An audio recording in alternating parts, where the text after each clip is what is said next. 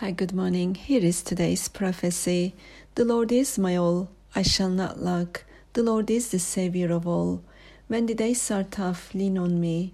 I am your refuge, I am your all. I'm not a God of luck, I'm a God of all. I'm not a God of helplessness, I'm a God of help. I'm not a God of desperation, I'm a God of provider. O ye, I will provide for you, I will rain on you, I will keep you safe. I will be with you forever.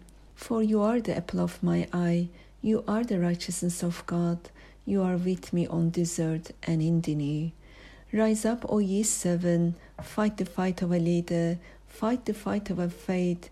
All is given for you, they are for you, they are for all my children, they are gift to you. Gift of holiness is in Christ Jesus forever. Gift of heaven is in you, for you are clothed in righteousness.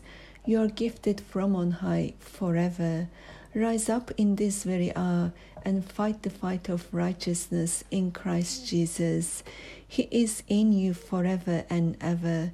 You are victorious in Christ Jesus forever. Your name is written in the Lamb's book of life forever, for you are in the Lord forever. Hallelujah, hallelujah, amen to that. May God bless you all in Christ Jesus. Amen.